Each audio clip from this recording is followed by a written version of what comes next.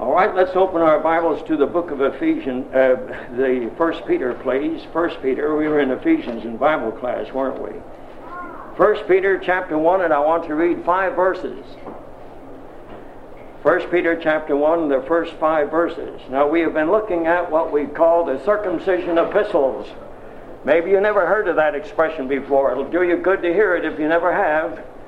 Because these epistles that were written by James, Peter, John, Jude, and ultimately into the book of Revelation, they are written on purpose for the education and training and teaching of the Hebrew people, those who especially were saved among them through the preaching of the gospel of the amnesty that the Apostle Peter preached at Pentecost. I want to explain again what I mean by amnesty. I read a gospel tract this week by what I would call a preacher of traditionalism, and he mentioned that the gospel of God's grace was an amnesty, but that's not the fact. If you look up your dictionary, you will see that an amnesty is the offer of a pardon to those who have sinned or transgressed against the government, and that is not the kind of a gospel that we are receiving today. But when Peter preached to the Jews at Pentecost, and for the first 10 years of his preaching until he got into the house of Cornelius, in chapter 10 of the book of Acts, we find that he was offering pardon to Jews and to Jews only, and it could only be accepted on repentance and water baptism. And these Jews then could expect the coming of our Lord Jesus Christ if all the Jews of that nation had accepted the amnesty. You see, their sin against the government of God was when God said to them, or God gave them his Son, and he was born into this world to be a king. You remember the inscription that was written and placed over his cross, "This is Jesus, the King of the Jews." And then we find that he was asked the question, "Art thou a king then?" And he says, "Yes, I am." He said, "To this end was I born, and for this purpose or cause came I into this world." He came to be a king. He did not come to be the head of a church. He came to be a king.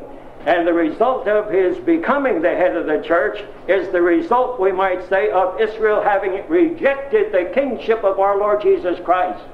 And the Lord Jesus Christ could not offer a bona fide offer of either the kingdom or himself as king until he had risen from the dead. So the first message, which is a Pentecostal message, is to the nation of Israel and not to a single solitary Gentile in this world.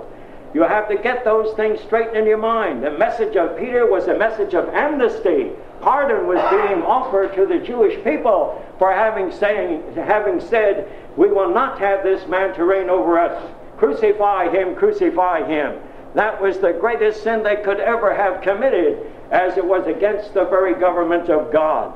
Now in 1 Peter, as in James, we find a letter not written to the church. It is not to you, it is not about you, but we can get practical lessons out of it because all Scripture is given by inspiration of God and is profitable.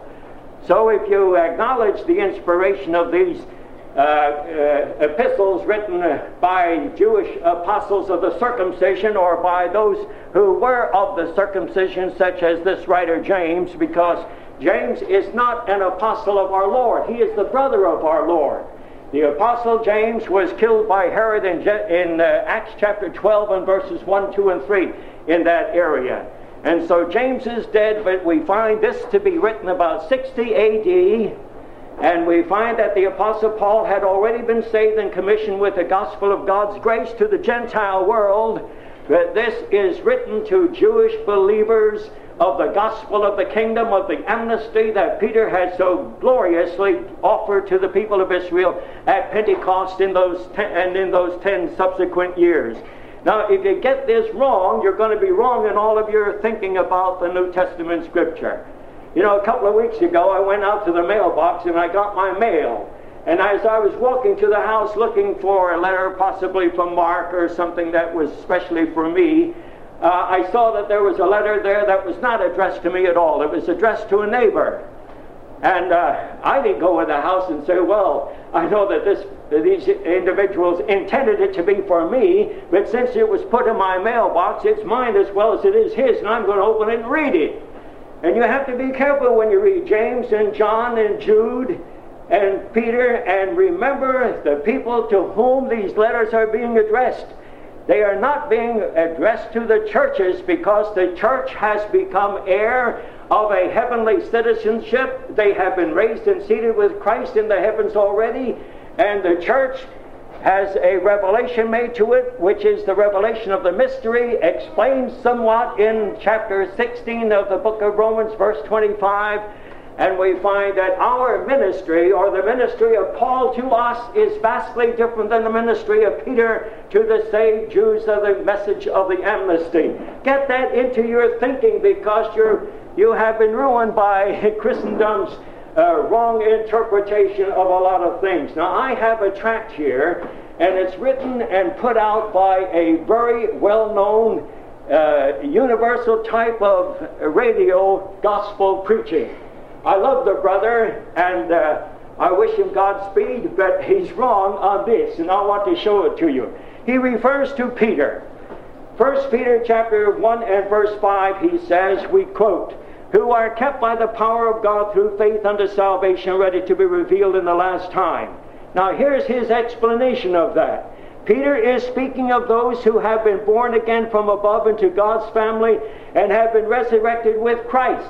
Now, I could go as far as saying that these were born again from above into God's family, but I could not go as far as to say that these same born-again Jews have been resurrected with Christ.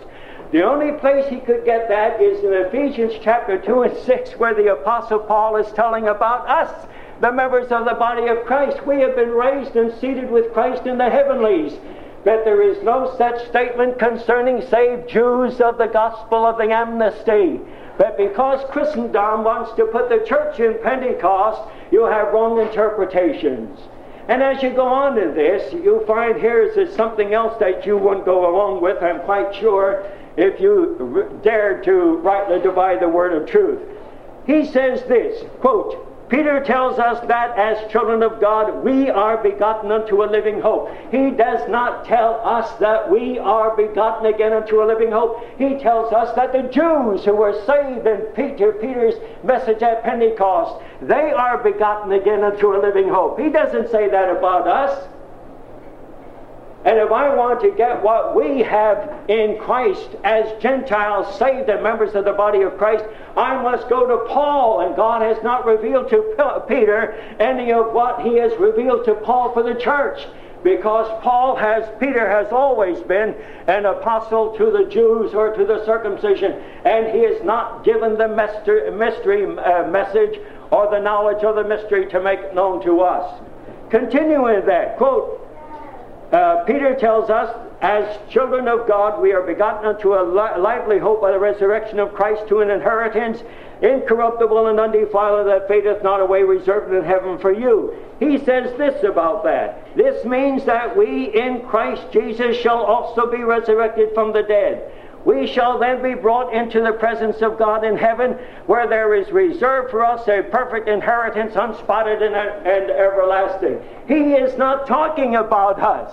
If I want to know my future, I go to Paul, and you better go to Paul. Otherwise, you'll be all mixed up and raise your kids all mixed up. Don't you see what I mean? You've got to go to Paul if you want something concerning the body of Christ. You go to Peter if you want to know what God has in store for this earth of ours in the future, when the people of Israel are back on the earth and in their inheritance. The inheritance of these people is vastly different than ours, and we'll bring that out as we go along. The first 5 verses of 1 Peter chapter 1. Peter, an apostle of Jesus Christ, to the strangers scattered throughout Pontus, Galatia, Cappadocia, Asia, and Bithynia. Elect, according to the foreknowledge of God the Father, through sanctification of the Spirit unto obedience and sprinkling of the blood of Jesus Christ, grace unto you and peace be multiplied. Blessed be the God and Father of our Lord Jesus Christ, which according to his abundant mercy hath begotten us again unto a living hope, by the resurrection of Jesus Christ from the dead, to an inheritance incorruptible and undefiled, and that fadeth not away, reserved in heaven for you, who are kept by the power of God through faith unto salvation, ready to be revealed in the last time. What mixes a lot of people up is the fact that some of the same language has to be used for us. If we are saved and if they are saved by blood, and we are saved by blood. They are saved by the work of Christ on the cross, and we are saved by the work of Christ on the cross. But these Jews were saved for an earthly inheritance, to be on the earth in the millennium, in the coming day. God never promised heaven to the Old Testament people of God. Do you know that? Oh, I know heaven is mentioned here, but it simply tells us that there is a hope that's laid up for them in heaven that will explain that as time goes on. Heaven is never promised to a Jew. The earth is. God has plans for both the heavens and the earth. We are going to fill God's plans concerning the heavens. That's one reason why Philippians chapter 1 verse 26 says that we are citizens, or 3:26, pardon me, that we are already citizens of heaven. For our citizenship is in heaven, from whence also we look for the Savior, our Lord Jesus Christ. That's the country of our inheritance. That's our inheritance, but theirs is this earth of ours, and we will pursue that as time goes on. We find in this particular scripture we have to acknowledge, first of all, never get into a book without saying to whom is this being addressed. If I had the gall to open that letter, I could be sued later on. They could cause a lot of trouble for opening someone else's mail. They would say, well, you see plainly that it's not addressed to you, Mr. Forward, it's addressed to Mr. Jones. And here you went ahead and opened it. And all because I thought that I had a bunch of mail put by one particular postman going by my house, stopping at my mailbox, putting it there, and I would use that for an excuse or justification for opening somebody else's mail. Well, we find that Christendom today has a lot of gall too, I believe, in getting all this mail mixed up. There are 66 books. There are 13 books addressed to the church, the body of Christ. All the rest are not. But they are all profitable. That's why we spend so much time in the Old Testament, because it's all profitable. And we want to get the profit. But interpretation of 1 Peter belongs to Israel. It belongs to the remnant of that nation who became believers of the Apostle Peter's message. So to whom written? It says in verse 1, Peter, an apostle of Jesus Christ, to the strangers scattered throughout Pontus, Galatia, Cappadocia, Asia, and Bithynia. He is writing to Jews who were dispersed. Now, ever since about 600 B.C., now remember that, will you? 600 B.C., the people of Israel were under the power of Gentile rule. That's when we find that as far as the kingdom of God is concerned among the people of Israel, were taken from them because of disobedience and so on, and idolatry, and being unequal yoke as far as marriage is concerned. And they were sent into Babylon to begin with in that awful exile there. And then from that time on to the coming of our Lord Jesus Christ, for about 600 years, we find they were under the galling thraldom of Gentile power. And for a few centuries this was true as far as Roman power was concerned. And when the Lord Jesus Christ came into the world, we find that He came in when the people of Israel were not a government by themselves or among themselves, but they were under Rome. You know that. All the judgments, all of the decisions were made by Rome and for the nation of Israel. Now, who are these strangers? These strangers are those who could no longer live under Roman power in the land of Judea, which was later called Palestine, which is a Gentile name for the land of Judea.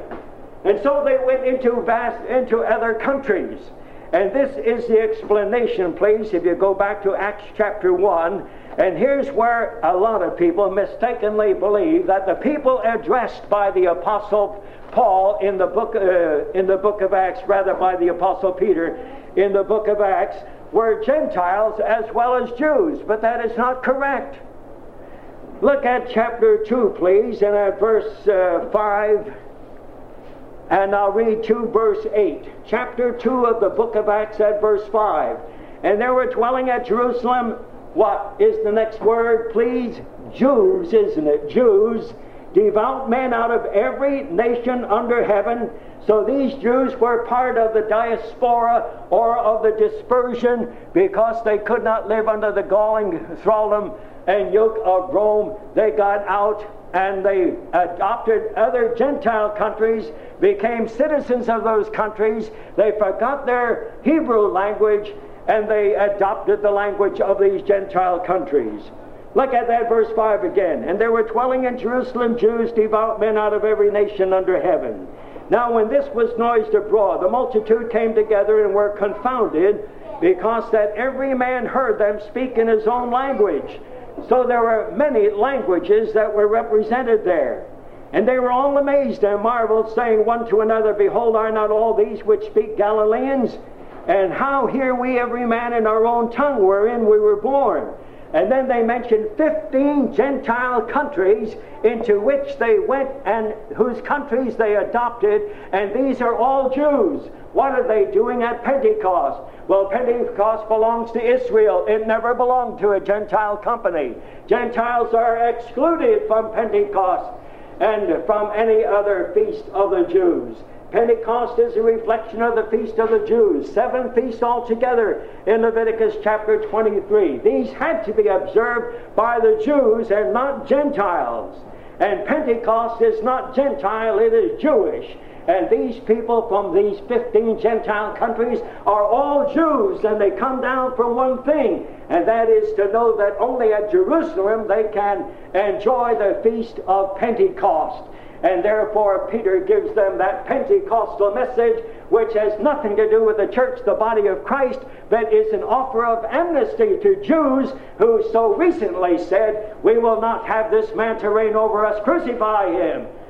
And he was crucified, but he was raised again from the dead. And so God sent the Apostle Peter out with a message of amnesty to them. And therefore the only people ever addressed by the Apostle Peter until the 10th chapter of the book of Acts are Jews and never Gentiles. Stop putting the church where it doesn't belong. I sometimes think that if an unbiased person who is religious, of course, because everybody's religious, I don't care who he is, the atheist is religious, only denying it. If an impartial person were to come and look over and listen to what Christendom is preaching today, you know what they would have to decide? That all preachers in Christendom are anti-Semitic. Because all you can come to is this. When you read 1 Peter by the average preacher in Christendom today, they will see nothing but the church in it, and the church is not in it. What are they doing with the Jew? The Jew is in that text, and they put him on the outside as though he's the offscouring. The Jew is in this text. He's talking about saved Jews here. Let's go back to James chapter 1, please. James chapter 1. James is one of these circumcision epistles.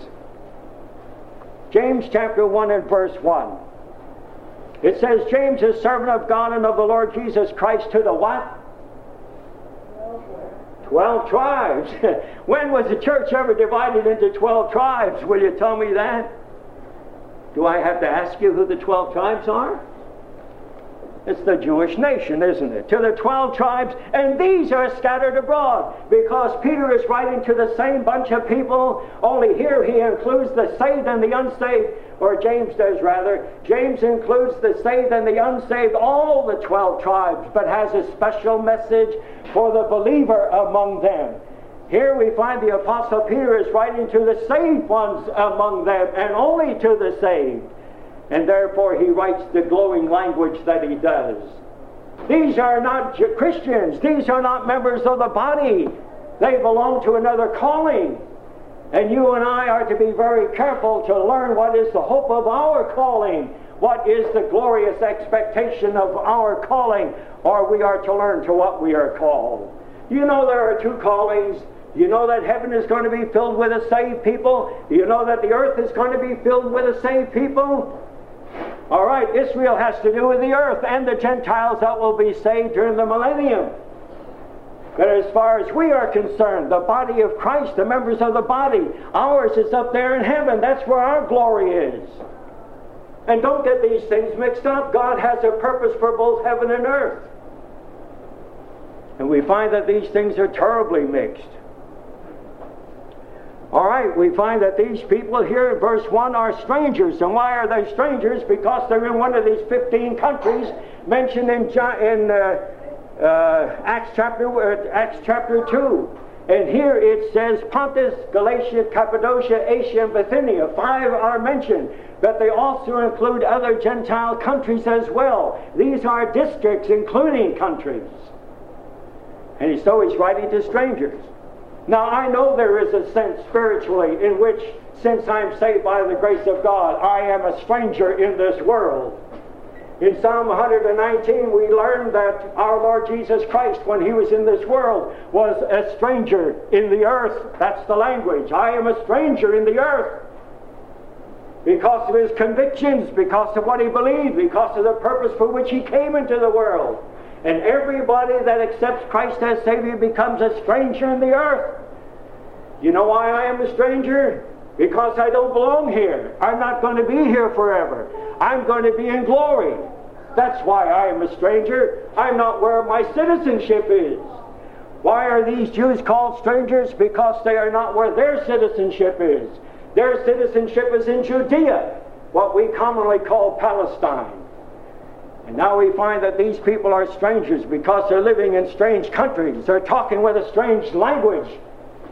They think along the lines of strangers. And if you want to read how bad they got in those strange countries, you read the book of James, especially chapter 5. You will see how bad they became there.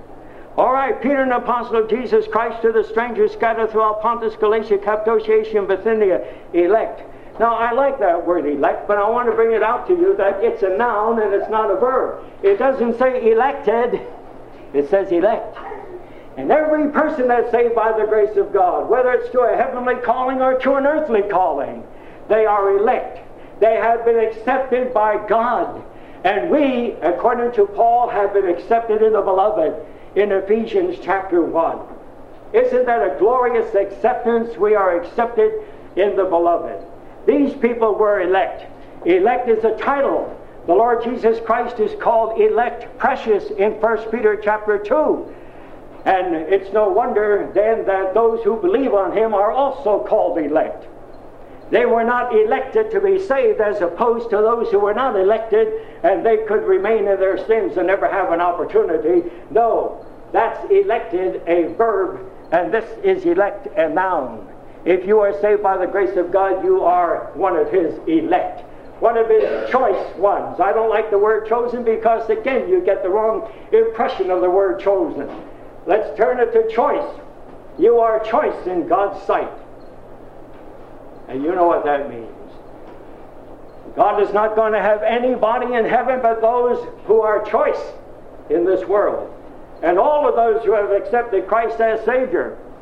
Whether we are good models of believers in Christ or not, we are a choice in that we have accepted Christ as our personal Savior. So in verse 1 we have strangers, and in verse 2 we have elect, according to the foreknowledge of God the Father. Now you notice that there is a threefold work of the Trinity mentioned here. First of all, we find that the Father looks at these as being now his chosen ones, or his choice people among the people of Israel. All the Israelites were not choice individuals. Only those who have accepted the amnesty at the time of Pentecost, they have become the choice ones. So they are elect according to the foreknowledge of God the Father. Then you have the word sanctified. And that says there, through sanctification of the Spirit. Now, some people think that things are a little backwards here in 1 Peter chapter 1, verse 2, but it's exactly the way it is. Sanctification of the Spirit precedes and should precede in God's operation among us the sprinkling of the blood of our Lord Jesus Christ. Now, Paul doesn't use that phraseology because when Paul talks, he talks to the church made up of Gentiles. Gentiles know nothing about sprinkling of the blood. This is Hebrew language, of course, because he's writing to those who know something about the language. Why is sanctification of the Spirit, why does that precede obedience and sprinkling of the blood of Jesus Christ? Because it shows us how desperately we need salvation. It shows us how bad we are by nature and by practice. Do you know that you could not be saved, neither could I be saved without the Holy Spirit of God separating my thoughts, which would rather be on things pertaining to myself and my material possessions and my job and my promotions and my pay and things like that? Why, the Holy Spirit has to work hard in the mind of the average individual who does not know Christ in order to get his mind on a track that will make him think about his eternity. We are so loath to think about eternity that it takes the setting apart of the mind by the power of the Holy Spirit to get us to think with God that we need Christ as our personal Savior. I was born in a very religious family, and you think as a very religious person in a very religious family, I would have been a Christian all the way back from the time that I was born. You know, there's a lot of people in the world today who kind of think they were born Christians. You ever hear those people who say, I was born in a Christian family and that's it? I think I heard one of the big shots on television say that this week. Born in a Christian family. But I was born in a religious family. I don't know about Christian because I had to separate from their teachings for the gospel of God's grace. Maybe you can't go along with your parents with what they like you to believe because it's contrary to the Word. You can't go along with them. Don't be afraid to steer your own personal course, because you're going to be personally answerable in the coming day for the choices that you make. You can't blame it on mom and dad that you were born in a modernist church where Christ is denied as far as his personality is concerned, his deity, his virgin birth, his sacrificial death on the cross. You can never stand before God and say, that's how I was raised to believe it. God says you had a Bible. You had a preacher to tell you something.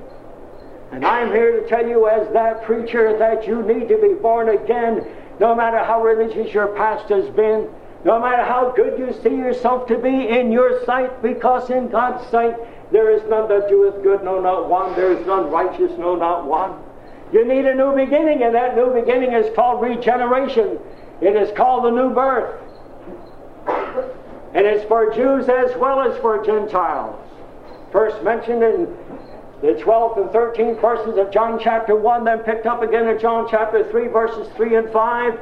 And then we find Paul writing to Titus about the regeneration, the washing of regeneration. Every one of us who are saved by the grace of God knows something about the washing of regeneration. All right, sanctification of the Spirit. You will never give a thought to your salvation. You will snugly sit in a church seat and do everything the preacher wants you to do until the Holy Spirit disturbs you to the point where you're starting to think along the terms of God's thoughts as revealed in His Word. And so many people who have accepted the rituals of the church have had to turn their backs upon it in favor of accepting Christ as Savior, much against possibly their parents or their preachers' will in the matter. All because they saw that if they didn't make a change and get saved by the grace of God, they'd be in hell for all eternity.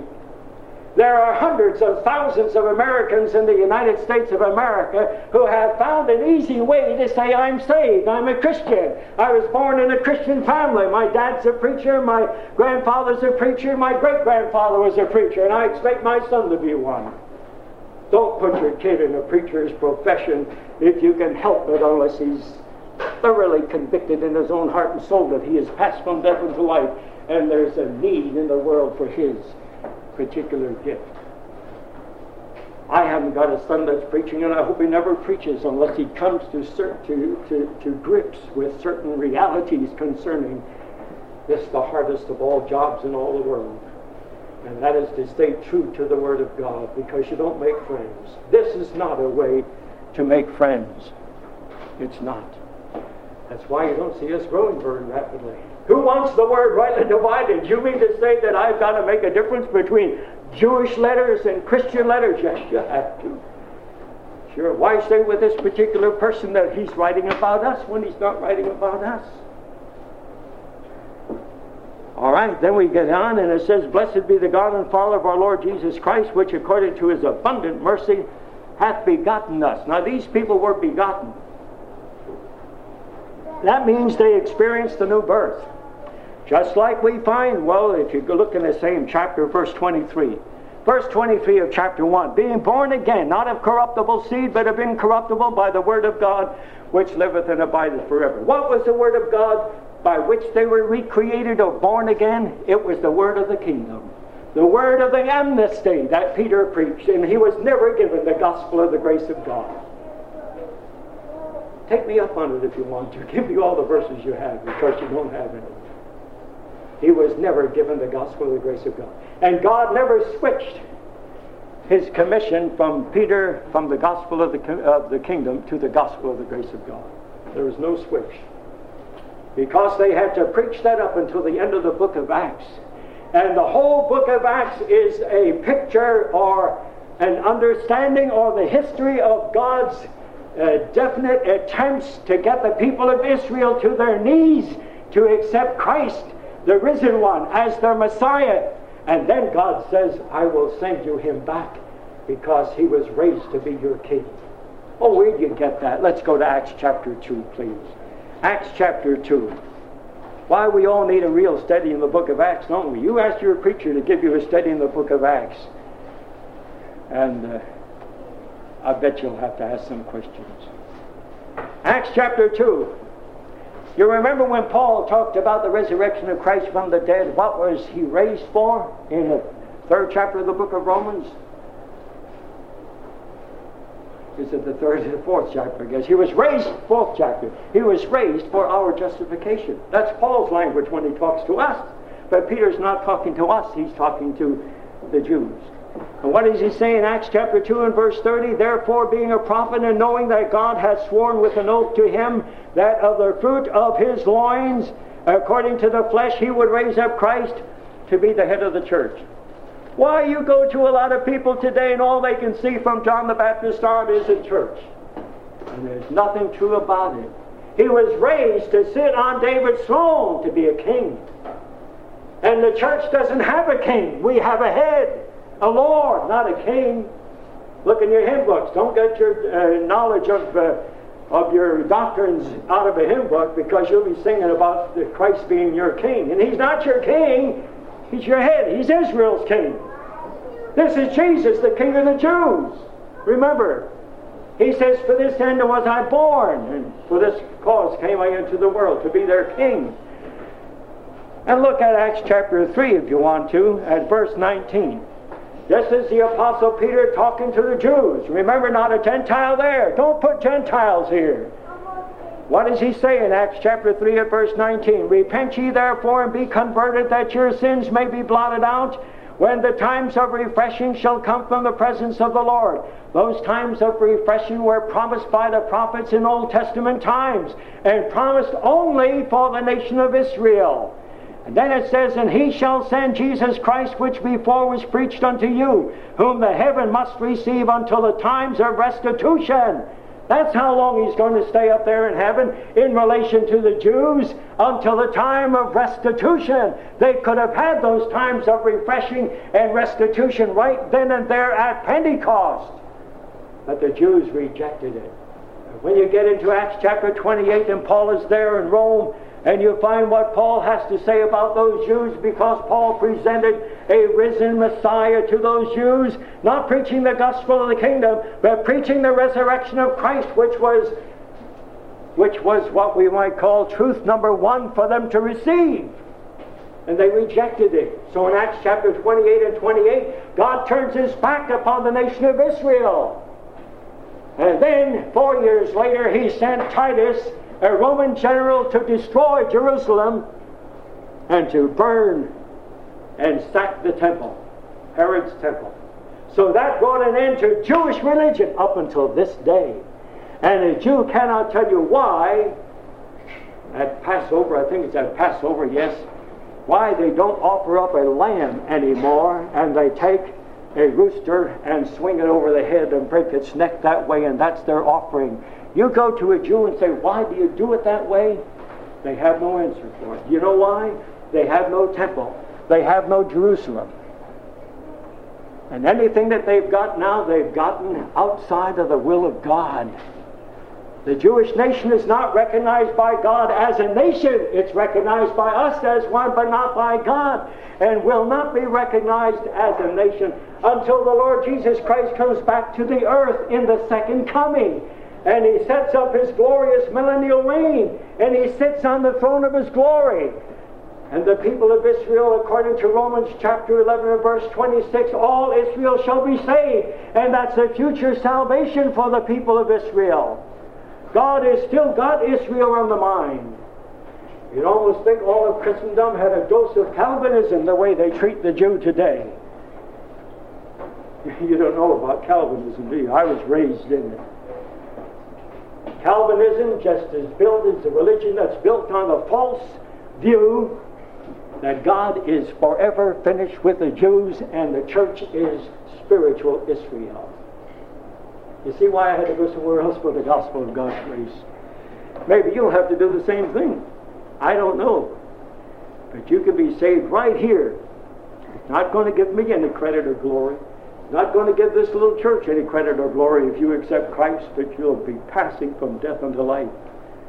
You'll become a born-again person. I'm going to talk about that lively hope. I wish we had time, but I'm getting tired. Let me see, it's 35. All I did was 35 minutes yet. I'll give you 5 more minutes. It says, elect according to the foreknowledge of God the Father through sanctification of the Spirit unto obedience and sprinkling of the blood of Jesus Christ. Grace unto you and peace be multiplied. Blessed be the God and Father of our Lord Jesus Christ, which according to His abundant mercy hath begotten us again unto a lively or living hope. Now, what is this living hope? Have you ever stopped to think of it? Why does the churches always want you to think of your hope in Christ? Well, we have a hope, but it's not this hope. Why is this called a living hope? Because it finds its basis in the resurrection of our Lord Jesus Christ. But that's not the only thing. We find this also a living hope because in the Old Testament Scripture we have a place where we learn that as far as the people of Israel were concerned, I want you to turn to prove this. Ezekiel chapter 37, please. Now, in Ezekiel chapter 37, we have a lovely prophecy concerning Israel's future. You know what's going to happen in the future? Israel is going to become a nation. If she isn't a nation now, how will she become a nation? By being raised out from the national graveyard in which she dwells. Why, you say, I never heard of anything like that, but maybe this morning you will. Chapter 37 of the book of Ezekiel.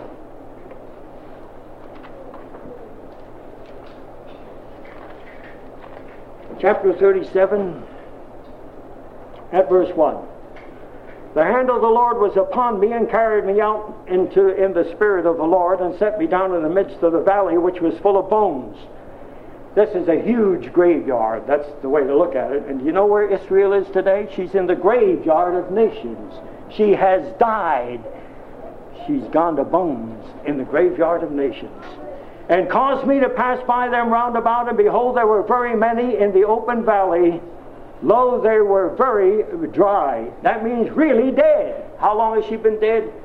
At least 2,000 years, almost 2,000 years since Christ died on the cross. And for 600 years previous to that, we find that she was apostatizing. She was in a very bad spiritual shape. And he said unto me, Son of man, can these bones live? And I answered, O Lord God, thou knowest. Again he said unto me, prophesy upon these bones, and say unto them, O ye dry bones, hear the word of the Lord. That's what they need, is the word of the Lord. Have you listened to Eban? What's his last name? Abba Eban. Have you listened to him this week on Heritage? Giving you a pretty good picture of Judaism all the way from the beginning. It's marvelous, honestly. But I think we heard the last of it. We heard 3 of them, and I think that's the last. I don't know. But you know, he tells you he used to be a diplomat with the nation of Israel. He's a very intelligent man, and he knows history about the Jews. But you know, when you listen to him, especially when it goes down into the history up until the death of Christ on the cross and why he came into the world, he was just a Jewish preacher as far as he was concerned. He doesn't see him an inkling of proof that he was the Messiah. And that smart man is only a picture of the whole nation of Israel, with all of their intelligence, with all of their military power, with all of their ability to do things and to get things done. We find they don't see the Messiahship of our Lord Jesus Christ. They are blind. And what do they need? They need the word of the Lord. Hear the word of the Lord. Thus saith the Lord God unto these bones, behold, I will cause breath to enter into you, and ye shall live. And I will lay sinews upon you, and will bring up flesh upon you, and cover you with skin, and put breath in you, and ye shall live, and ye shall know that I am the Lord. So I prophesied as I was commanded. And as I prophesied, there was a noise. And behold, a shaking, and the bones came together, bone to his bone. And when I beheld, lo, the sinews and the flesh came up upon them, and the skin covered them above, but there was no breath in them. Then said he unto me, prophesy unto the wind, prophesy, son of man, and say to the wind, thus saith the Lord God, come from the four winds, O breath, and breathe upon these slain that they may live. Now, if you want to know where they are in relation to this prophecy, you've got to go back to verse 8 or verse 7, where it says there was a shaking, and the bones came together, bone to bone, and when I beheld, lo, the sinews and the flesh came up upon them, but there was no breath in them. I don't know how far advanced their resurrection is, but I believe there's a beginning. But there's no breath in them. They still need the word of the Lord, and that will come to them as it came to them at Pentecost, and they denied it. But it will come to them during the times of tribulation, because you remember what Romans chapter 11 and verse 26, the day is coming when all Israel shall be saved. It doesn't mean every Jew, it means all Israel. The remnant will be saved, and those will be the people to enter into the land. So it says in verse 10, so I prophesied as he commanded me, and the breath came into them, and they lived and stood upon their feet, an exceeding great army. Then he said unto me, Son of man, these bones are the church of God. Is that what it says? Are all the members of the body of Christ. Is that what it is? That's how we confuse things in Christendom. It says these bones are the whole house of Israel. And don't try to put something else in it. Behold, they say our bones are dried. Now what does it say about our hope? It says our hope is lost. That's Israel's confession today. They are a people without any hope. They gave up their hope when they allowed Christ to be crucified, because Christ was to be their hope, and they killed him. And now their hope is lost. Now this lost hope now becomes a living hope by the announcement of Christ's resurrection. And so that whole valley of dry bones is just a picture of what Israel is today. They are in need of the Word of God. They are in need of the separation of the Holy Spirit of God of their mind to those things that they must think about their inheritance and so on. And so in our text we find that these people that he was writing to were saved, and we thank God for it, and they were saved unto a living hope. And it's only these people who were saved at the time of Peter's preaching at Pentecost, in those 10 years of Pentecostal preaching that Peter is thinking about. They went back into those Gentile countries of their adoption. And now Peter writes this letter to them. And he as much as says it doesn't look like you've got a hope, but you do have a hope. It's alive. And it's going to come to you in a coming day at the appearing of Jesus Christ. And therefore it tells us in 1 Peter chapter 1 and verse 4, to an inheritance incorruptible and undefiled, that fadeth not away, reserved in heaven for you who are kept by the power of God. Isn't that lovely language? You can take that and make an application to a present member of the body of Christ, but interpretation belongs to them. Where is Christ today? He's seated at the Father's right hand. And we find that Christ is the sum and substance. He is the embodiment. He is the personification of their hope and their inheritance. And when he returns, the hope returns with him. That's what it means when it says it's up there, incorruptible and undefiled, and it fades not away, reserved or guarded in heaven. Why is it guarded up there? Because it's in Christ. Christ is their hope. And that's what the Apostle Paul was trying to tell the Jews in Acts chapter 26, 27, and 28, that their hope was in a risen Christ. Now Christ has been raised to sit at the Father's right hand. He's going to stay there until the times of restitution. Then he's going to come back, and he's going to bring about those times of restitution. This is not your hope that Peter is talking about. You've got a hope, but you've got a better hope than this. And thank God for it. And God wants you to know, according to the Apostle Paul's prayer in the book of Ephesians, He wants you to know what is the hope of your calling. What is the expectation of your calling? And it's not to be on this earth in the future. It is to be in heaven, in the glory with Christ for all eternity. We'll continue where we leave off this evening, the Lord willing. And look at this particular inheritance that we're going to read about. We do know that the language that God often uses in divine inspiration for the blessing that has come to us Gentiles through the apostle of the Gentiles can be so much like that which is given to the apostle Peter to write about the Hebrew people, the Hebrew church. And that doesn't mean that there is no difference between the two, and I hope we can show that as we get along. We already showed you this morning something about that hope that we have in verse 3, where it talks about a living hope, because their hope had died. And what a beautiful illustration of their dead hope is given to us in Ezekiel chapter 37, where we see the valley of dry bones in need of the pronouncement of God's word in order to bring life to them. Now, I believe that somehow or other that we must be in a little ways into the fulfillment of that. We might say bone is moving to bone, because all of this is not going to take place in a moment of time. But not until God breathes upon those bones, which have come bone to bone, and sinews and flesh come onto these bones. But we find that it's necessary for God's breath to come upon them too.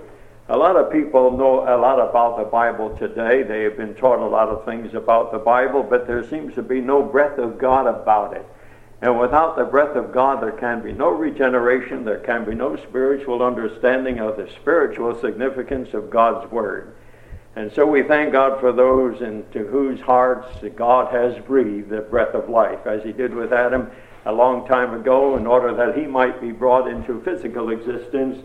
So that breath is necessary for us to be brought into a spiritual existence. So we saw about the living hope. Now verse 4 says, to an inheritance incorruptible and undefiled, and that fadeth not away, reserved in heaven for you. Now this morning I read from a very popular radio preacher who's highly accepted in the fundamental world, and we see how they distort these particular teachings by overlooking the fact that these scriptures are written to the Hebrew people who have a different hope and a different inheritance than us. And then instead of interpreting the scriptures, which is their business to interpret, and it's my business to interpret it before I make an application, we find that they make the application to be the only thing they have to say about these Jewish scriptures, so that the church, the body of Christ, and members of the church are left in the dark as to the real meaning of these circumcision epistles. Now, as far as the inheritance concerned, the inheritance of Israel was the possession of the land of Israel. I hope you believe that. In Numbers, we have a wonderful book of many chapters. Turn to chapter 26, please, the book of Numbers. And in that book, you have the word inheritance mentioned many times. I did not count the number of references. But we do have references made to Israel's inheritance. And we have two particular types of inheritance. One reminds us of what we have. But the inheritance that's laid up for them in heaven and kept for those who are kept by the power of God in 1 Peter chapter 1, that inheritance is not like our inheritance at all. However, they do have one like ours. Those two inheritances that you read about in Numbers, you will find the one is God, the Father, is the inheritance of the people of Israel. I am thine inheritance, is what God says in the book of Numbers. So God is their inheritance. And we thank God that we can say the same thing.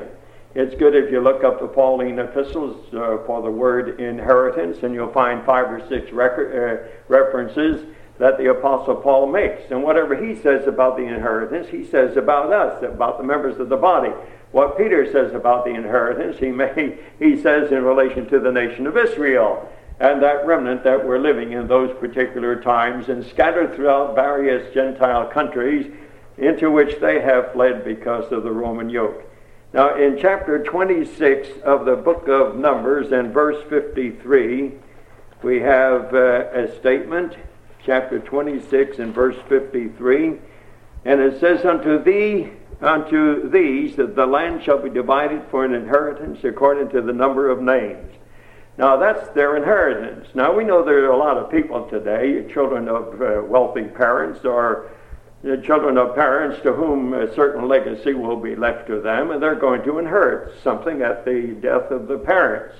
And that generally consists of material things. None of us can leave a spiritual inheritance to our offspring, as much as we'd like to be able to leave eternal life with them so they can pick it up and go on, and we find that we can't do it, no matter how much we love them and no matter how much we like to see the unsaved members of our family saved by the grace of God.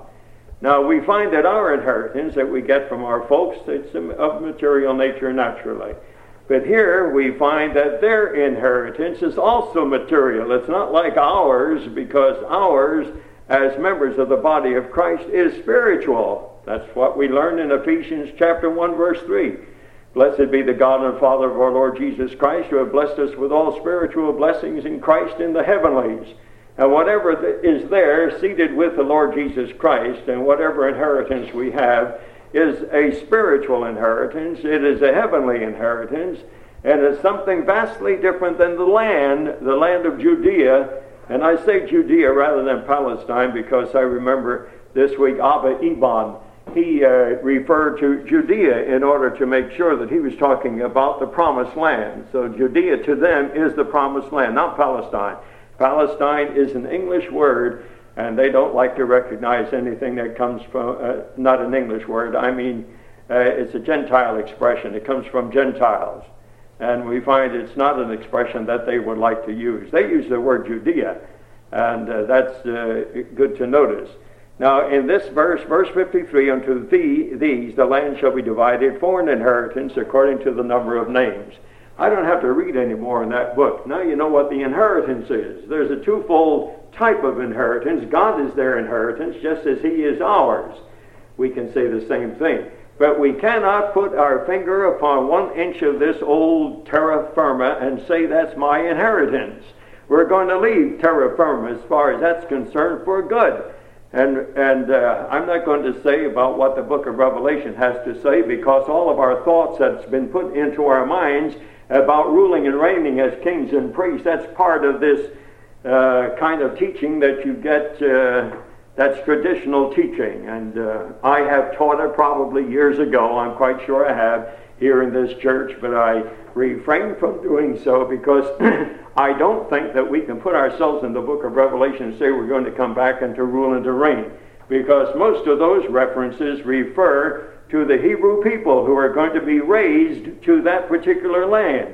You see, for the Hebrew people, there is the first resurrection. You and I are not involved in the first resurrection, but the first resurrection is going to put Israel where they belong, and that's in the land. And but as far as our resurrection is concerned, that's tied up in the rapture, which is part of the divine secret or the mystery revealed through the Apostle Paul. And that's why it's given to us in 1 Corinthians chapter 53 for the first time.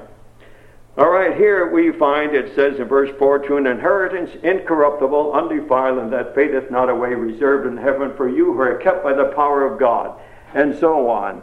Now, this is not a message to us. Let's remember that. Members of the body church concerning our hope. For Paul is the appointed teacher for the church. Now, let us remember that. I think it's in Romans chapter 11 and verse 13 where you have that statement made about Paul. And I know we're all accustomed to that. We are all well trained along these lines, but there will be recipients of these tapes, especially the Holliders and those that go to England and Germany, they'll be getting this particular teaching too, and they would be glad to get this. But in Romans chapter 11 and verse 33, that's not it either. Let me see, 23, no. Well, now, I've lost it. I wish I didn't. And 13, thank you, 13. For I speak to you Gentiles, inasmuch as I am the apostle of the Gentiles, I magnify mine office. All right, now, he says, I speak to you Gentiles. Peter doesn't speak to us Gentiles. James doesn't speak to us or about us Gentiles. None of them do. The Apostle John doesn't speak to us Gentiles. Neither does the book of Revelation or the same John writing about the book of Revelation, the coming of our Lord Jesus Christ. That has to do with the second coming. And the rapture is not in that book, no matter how much people try to put it in the 4th chapter and verse 1 of the book of Revelation. But he says here, for I speak to you Gentiles. Put the emphasis on the pronoun I if you want to. For I speak unto you Gentiles. No one else. He is the only apostle to the Gentiles. And because he is the only one, and there's such a great responsibility placed upon him, he says, I magnify mine office. And I'm glad he did. And he stayed with it and did a wonderful job in the power of the Holy Spirit. The Apostle Paul is the only revelator of truth for the church. We have to remember this. A lot of people shy away from this. We are not making friends, as I said this morning in church. We are not friends. This is not a good way to make friends and influence people at all. You'll find that the masses all around us don't want this because it interferes with what they have had passed down through mother and dad and grandmom and grandfather and so on. And that's one reason why they stay with it, I suppose. Now, we do a tremendous injury to the body members when we confuse these particular things. If we had them straightened out and kept straight on these things, we would not confuse the church.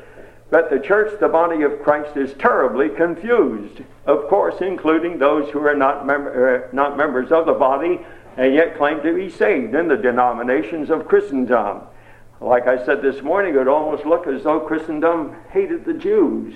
It almost looks as though they were anti-Semitic in their attitude because they never give the Jews that which belongs to them. They're always ready to steal from Israel what belongs to Israel, and they're slow to tell us, isn't that a fact? They're slow to tell us anything about the mystery which was revealed to the Apostle Paul, and you just don't get any messages about the mystery because they don't seem to know anything about it.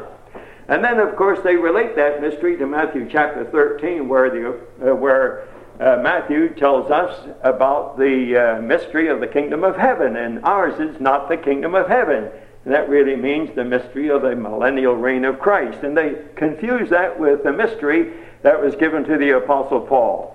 Now the question is, how do we explain then the phrase reserved in heaven for you? Doesn't that sound like it's for heavenly people? Doesn't it sound like these Jews are on the way to heaven?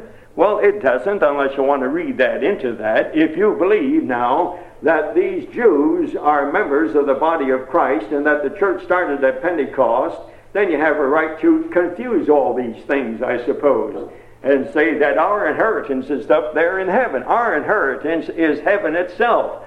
And we find that it's there in heaven for these people because it resides in the person of Christ.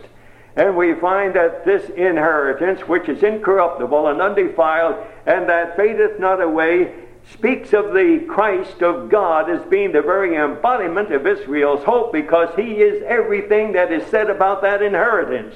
He is incorruptible. He is undefiled. He fades not away. And when he comes back, he's going to come back as Israel's inheritance, and he's going to put them in Israel's land, and that's their inheritance. And so we don't have to talk or think about our inheritance or the inheritance that Paul talks about in Ephesians and Colossians. We just stay with our own inheritance from Paul. And as far as this one is concerned, we want to give it to the people to whom it belongs, and that's Israel. All right, then when you get into verse 5, it says, who are kept by the power of God. Now that reminds us, of course, of eternal security. And we say, well, I believe that would apply to the members of the body of Christ. But he's not talking about members of the body of Christ. Those people who are saved under Paul's ministry, and these to whom James is writing, and Jude and Peter and John, They are being kept by the power of God until that particular time when at the revelation or the appearing, the public, visible appearing of our Lord Jesus Christ, He is going to make both the hope and the inheritance a reality to them. So in verse 5, it is to this that the remnant of Israel are kept by the power of God, to the inheritance and to this particular hope. And all because and only because they are believers. And that's what is meant by who are kept by the power of God through faith.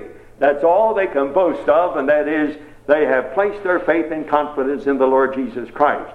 They cannot press the issue of priority. They cannot say we have been the people of God for 4 centuries prior to the incarnation of our Lord Jesus. No, they can't make any boast like that at all. They can't say we have kept the law, we have kept the feast, and we have done everything possible in order to encourage God to make all these promises good to us, because they have it. It's only because of faith. And since that's the same as our boast, because it's only by faith that we will enter into our inheritance, which is heaven, not this earth. Theirs is material, ours is spiritual. Yet we can't say it's by any achievement of our own. We have to admit with the Apostle Paul, and if you read in Romans chapter 8, you would get all the scriptures you would need on eternal security and our being kept. Let's go to Romans chapter 8 to read a few simple verses that's good for us to read every once in a while. Romans chapter 8. If you ever get down in the dumps, you ought to read Romans chapter 8 and begin there where it tells us about Christ's death for us. Let's see, over at verse 31. Romans chapter 8 at verse 31. Now these are Paul's words. Paul doesn't sound at all like Peter, because Peter can always refer to an Old Testament episode as an illustration of what he's trying to say. Paul can't use such illustrations because I'm afraid the Gentiles would say to Paul, ye are mad, because they wouldn't understand it. They had no history of the people of Israel. Verse 31 says, what shall we then say to these things? If God be for us, who can be against us? Isn't that eternal security? Our hope and our inheritance is sure just on that one verse. And then he that spared not his own son, but delivered him up for us all, how shall he not with him also freely give us all things? Who shall lay anything to the charge of God's elect? It is God that justifieth. Who is he that condemneth? It is Christ that died, yea, rather that is risen again, who is even at the right hand of God, who also maketh intercession for us. The language here is to show us that there's nothing that we have done that we can bring before God in order to prove that we have a right to our inheritance and a right to our hope. Paul is talking about what Christ has done and what he's doing, not only past tense but also present tense. In verse 34, who is he that condemneth? It is Christ that died, yea, rather that is risen again, who is even at the right hand of God, who also maketh intercession for us. And then the last phrase for the last part of this quotation, who shall separate us from the love of Christ?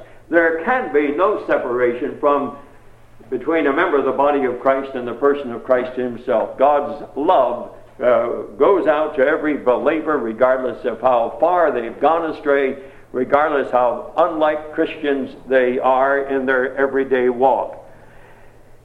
Now there is a salvation that is promised to that nation, of course. So let's look at that 5th verse. Who are kept by the power of God through faith unto salvation, ready to be revealed in the last time. I want you to turn with me thinking about this word kept now, because we know we are kept. And the keeping is the work of our Lord Jesus, who both died for us and lives to intercede for us. But when we go to Peter, then we can take an Old Testament scripture like Psalm 121. Psalm 121. What lovely statements we get in these Psalms. I'm so glad that we're in the Psalms on Wednesday nights. Psalm 121. And verses 4 and 5.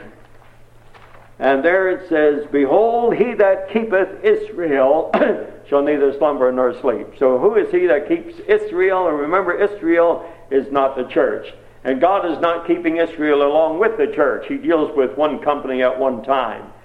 But he is keeping Israel. He is keeping those who became members of the body of the Hebrew church. And he's keeping them for their inheritance and for their possession of the land in the future. And he is their keeper. Behold, he that keepeth Israel shall neither slumber nor sleep. And then verse 5 in the first part, it says, the Lord is thy keeper. So match that with what we have in 1 Peter chapter 1 and verse 5, who are kept by the power of God. God has always been the keeper of Israel. Why is it that we can't decimate the nation of Israel today? It's got enough enemies to wipe it out for sure. All God would have to do is lend Hitler just a little power and give his agreement to what Hitler's plans were at the time, and that was to get rid of the Jew, get rid of the very memory of a Jew. And he could have carried that plan out, but God, of course, was not in their plan. And Hitler will yet have to pay, and I think West Germany is paying along with Hitler, and I think the price is still being paid for the heinous things that were committed back there in the 40s. All right, who are kept by the power of God through faith unto salvation, ready to be revealed in the last time. Now this ought to be a clue that it's not the church that's being spoken about. You and I already are possessors of eternal life. We have been born again, so have these. But the salvation that he's talking about here is something that's in the future. We don't have any salvation that's set apart for us in the future, unless it's the completion of that which has begun when we got saved by the grace of God, and that will be completed when the Lord Jesus Christ comes in the air to catch us to be with himself. The change of our bodies, the completion of resurrection, and that beautiful change into a glorified body likened unto his own. But that's not what he's talking about here. He says, unto salvation ready to be revealed in the last time. Now what is this last time?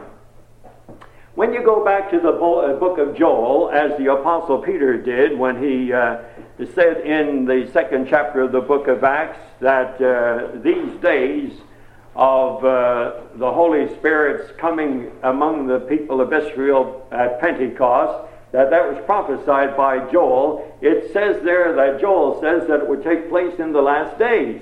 Those were Israel's last days. Now, traditionally, we find that Christendom wants to make those last days the first days of the church. And you can't have it both ways. They were the last days for the people of Israel. Now, those last days only lasted till the end of the book of Acts, in Acts chapter 28, or rather up to 70 A.D. Those were Israel's last days. They were cut off, we might say, by the destruction of Jerusalem and by the burning and the destruction of the temple, which ended Israel's religious national privileges. And she ceased to be a nation before God then. All right, that cut the last days off, but the last days are not finished, because everything that Joel said about the last days have not been completed. And they've got to be completed, because every promise of God is yea and amen in Christ, and every prophecy has to be completely fulfilled. When are the last days going to continue? When God is finished with these days of grace for us. And at the end of these days of grace, there will be the rapture. And then the last days of the people of Israel will once again begin. So if you pull out from this 2,000-year period of time, if you pull that out of the whole picture and pushed everything together, you would find that the times of tribulation immediately follow, shall we say, the destruction of Jerusalem. If you really get that picture in your mind now, it broke off at the destruction of Jerusalem, but it will begin again with the great tribulation, or rather the days of tribulation, after the church has been raptured out. So if you pull out this parenthetical period of grace and push everything close together, you would see that God would bring about the last days after the destruction of Jerusalem, and those things would take place then. All right, now it says in the last time, doesn't it? In the last time. Now, those words, in the last time, are very important, because that represents the end of the tribulation. And that is Israel's last days, and her last days will be brought about by the coming of our Lord Jesus Christ. So when he returns, he's going to return with salvation, shall we say, for the people of Israel. And that's going to be the completion of that promise that we have in Romans chapter 11, verses 25 and 26. Now, I'll have to read it, because my mind is not the first opening word. Romans chapter 11 and verses 25 and 26. And this is what it says. It's a wonderful prophecy, of course, and it's still for the future. Verses 25 and 26 of Romans 11 says, "For I would not, brethren, that ye should be ignorant of this mystery, lest ye should be wise in your own conceits, that blindness in part is happened to Israel. Not that all Israel is blind. If you have ever seen a saved Jew, that saved Jew is an indication that not all Israel is blind. They have been partially blinded. Their blindness has been total where there is blindness. But only a part of the nation of Israel is totally blind. A few here and there have come to faith in Christ and become members of the body of Christ. All right, it says that blindness in part has happened to Israel until the fullness of the Gentiles be come in.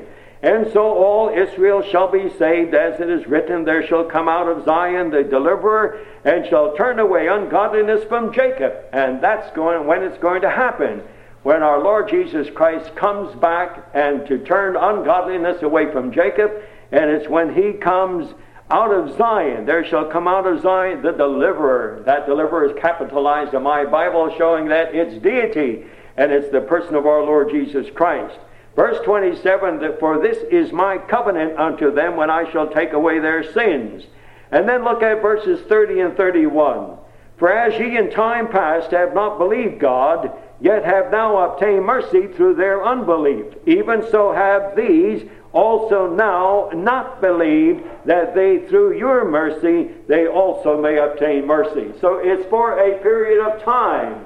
God has not set them aside completely or permanently. It's for a period of time. It's a long period, of course, but still God is mindful of that nation. He will not allow them to be destroyed as a nation. They will never be decimated as far as their human life on this earth is concerned. And they'll always have an opportunity as individuals to accept Christ as Savior, thereby becoming members of the body of Christ. In Matthew chapter, there is a salvation promise to that nation. And we must remember that Israel will always be regarded as a nation. The nation, of course, will consist in the future of the remnant of believers. And it's the very nation that's spoken of by our Lord Jesus Christ in Matthew chapter 21 and 43. Let's look at that. Because we have to rightly divide the word. We have to put Israel where she belongs, so that we know where we are in the Scriptures. Matthew chapter 21 and verse 43. The Lord Jesus said, Therefore say I unto you, the kingdom of God shall be taken from you and given to a nation, bringing forth the fruits thereof. Guess who the nation is as far as Christendom's interpretation is concerned? It's the body of Christ. I've heard that so many times since I've been saved by the grace of God. That God, the Lord Jesus Christ, is talking about the church here.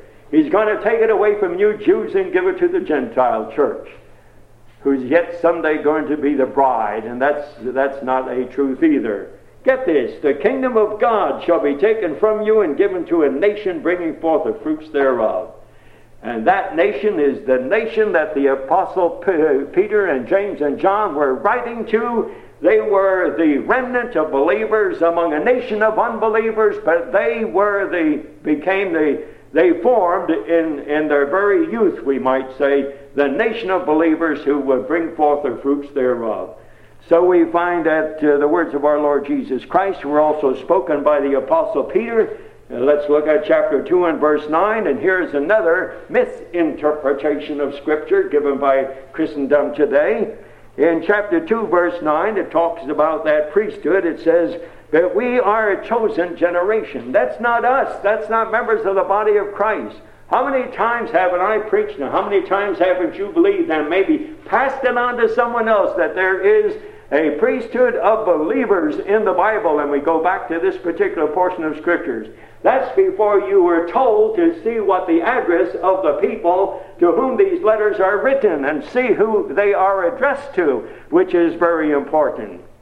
Peter says, as he writes to these Jews scattered throughout Pontus, Galatia, Cappadocia, Asia, and Bithynia, he says, But ye are a chosen generation, a royal priesthood, and holy nation. In God's sight, though that handful of believers, that remnant was a holy nation, a peculiar people, that we should show forth the praises of Him who hath called you out of darkness into His marvelous light.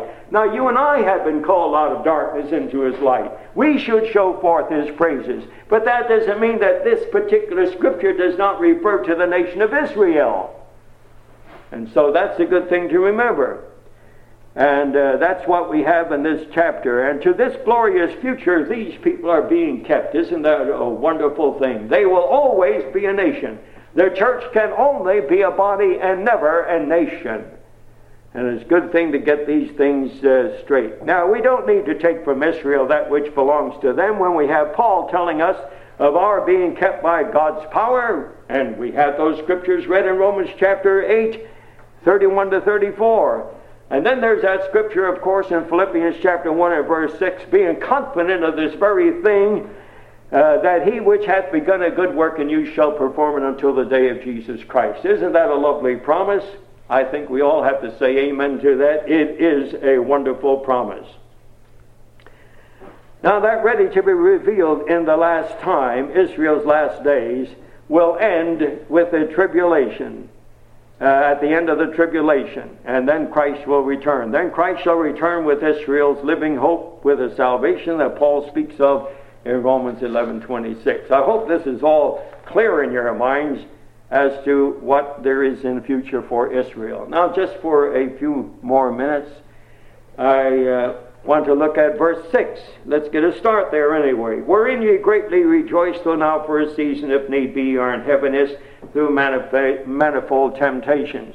Now the heaviness here is due to Israel's rejection of our Lord Jesus Christ. So the remnant has to pay for it. The nation of Israel have no time nor place for the remnant, for those who believe that Christ is the Messiah.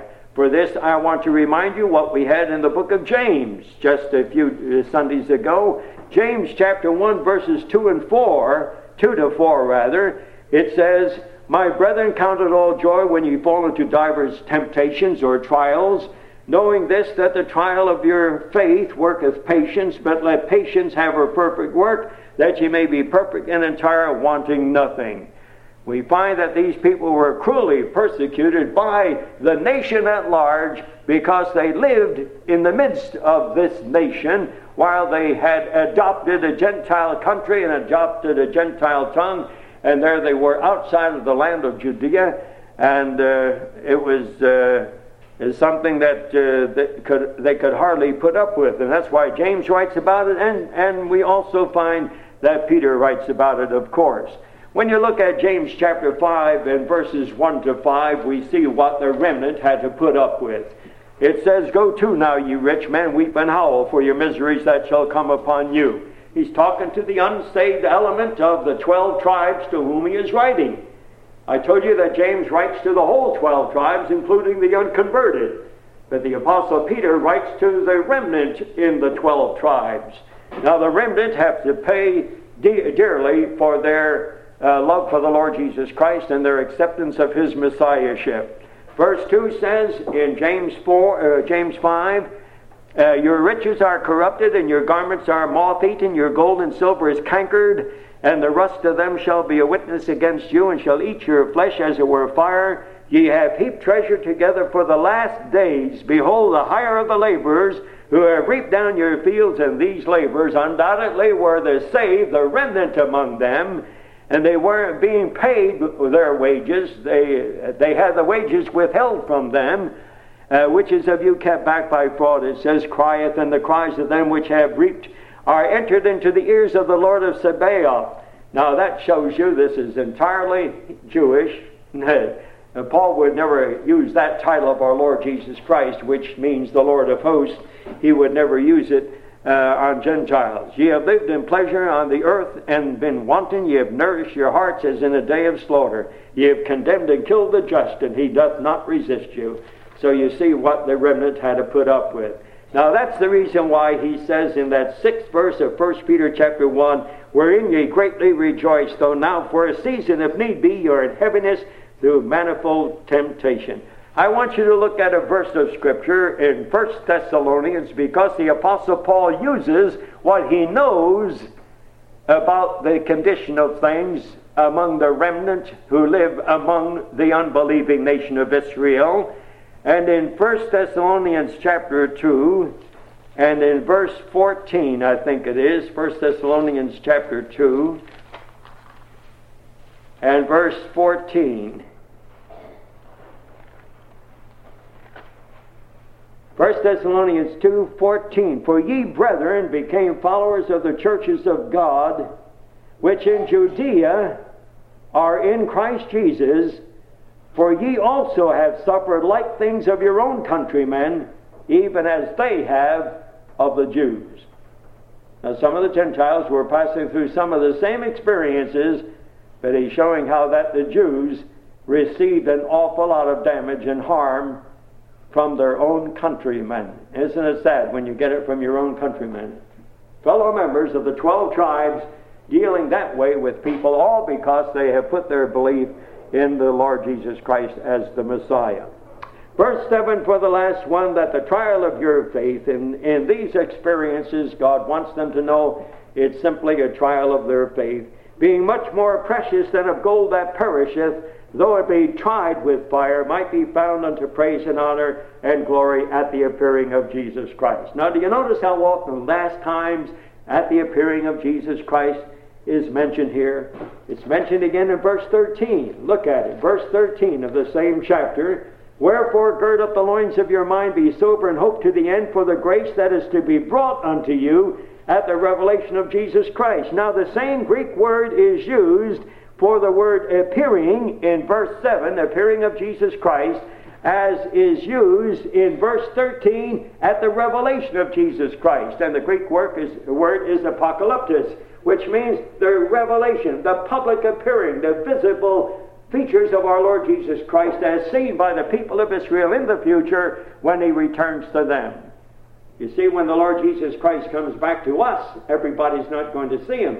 We are going to meet him in the air, and as far as the balance of the world is concerned, every person outside the body of Christ, they are not going to see the Lord Jesus Christ coming in the rapture. But you remember what the Apostle John wrote in the book of Revelation, and that's a good proof, of course, that that wonderful book of prophecy is written for the benefit of the Jews. He says in verse 7, behold, he cometh with clouds. That's chapter 1 of Revelation, and verse 7. Behold, he cometh with clouds, and every eye shall see him, and they also which pierced him, and all kindreds of the earth shall wail because of him. Even so, amen. I don't see how we can continue to try to teach the masses of Christendom and yet be so confused about these simple things. The difference between the rapture and the public visible appearing of the Lord Jesus Christ. The one is to the church, the body of Christ, and that will take place in the air. The other is visibly on this earth and only to the nation of Israel, who are now being kept by the power of God, ready to be revealed in the last time. And Christ will not come until it happens to be the last time or the last days for the nation of Israel. With that, we're going to close. I think our time is pretty well taken up. And we'll begin with verse 8 next week. Well, I might skip down because on a Sunday morning you like to get in the Word of the Gospel, of course, and I'd like to get into verses 18, 19, and 20, and we'll squeeze that in somehow then. So may the Lord bless this word to our hearts. And until next week, stay in your book, continue to write the divided, and read from verse 8 on in 1 Peter chapter 1. May the Lord bless.